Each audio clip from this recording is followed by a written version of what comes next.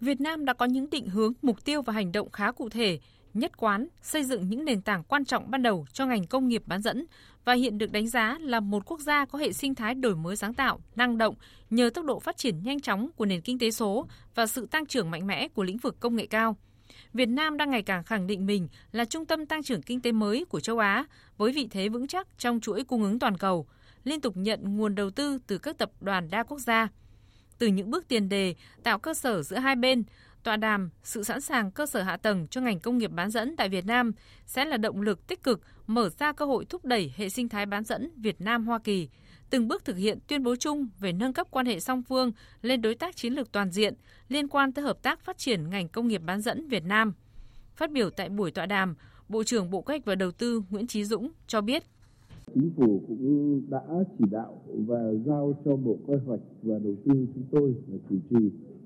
phối hợp với các bộ ngành, cơ quan liên quan, các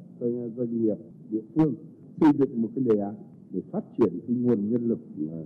cho cái ngành bán dẫn. Đến năm 2030 chúng ta sẽ đào tạo khoảng 30.000 kỹ sư trong cái ngành bán dẫn.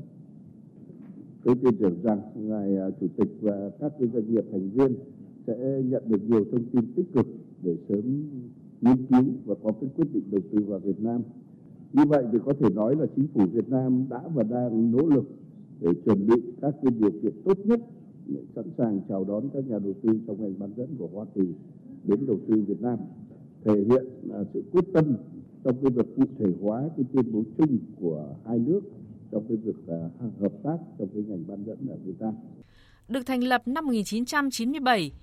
SEA là hiệp hội đại diện cho ngành công nghiệp bán dẫn Hoa Kỳ, một trong những ngành xuất khẩu hàng đầu của Hoa Kỳ. Đến nay, quy tụ mạng lưới các doanh nghiệp thành viên chiếm tới 99% doanh thu ngành bán dẫn Hoa Kỳ, trong đó 2/3 là các doanh nghiệp bán dẫn nước ngoài.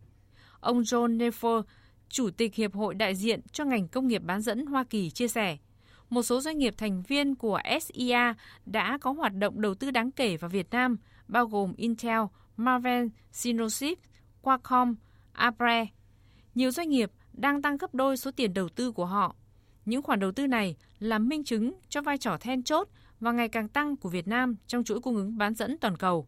Chúng tôi nhận thấy những cơ hội đáng kinh ngạc để Việt Nam phát triển dấu ấn của mình trong chuỗi cung ứng chất bán dẫn toàn cầu. Tại buổi tọa đàm, các doanh nghiệp thành viên SEA và các địa phương và doanh nghiệp Việt Nam đã trao đổi hợp tác về các điều kiện hạ tầng đáp ứng yêu cầu của các doanh nghiệp ngành công nghiệp bán dẫn. Bộ Kế hoạch và Đầu tư, Bộ Thông tin và Truyền thông, Bộ Công Thương, các địa phương và doanh nghiệp Việt Nam cũng đã cung cấp cho phía SEA và các doanh nghiệp thành viên các thông tin cơ bản về môi trường đầu tư kinh doanh và điều kiện hạ tầng, điện, nước, giao thông và chính sách ưu đãi tại các khu công nghiệp, khu kinh tế, khu công nghệ cao. Qua đó cho thấy Việt Nam đã sẵn sàng về hạ tầng và các điều kiện cần thiết để đón nhận các dự án đầu tư của các doanh nghiệp bán dẫn Hoa Kỳ.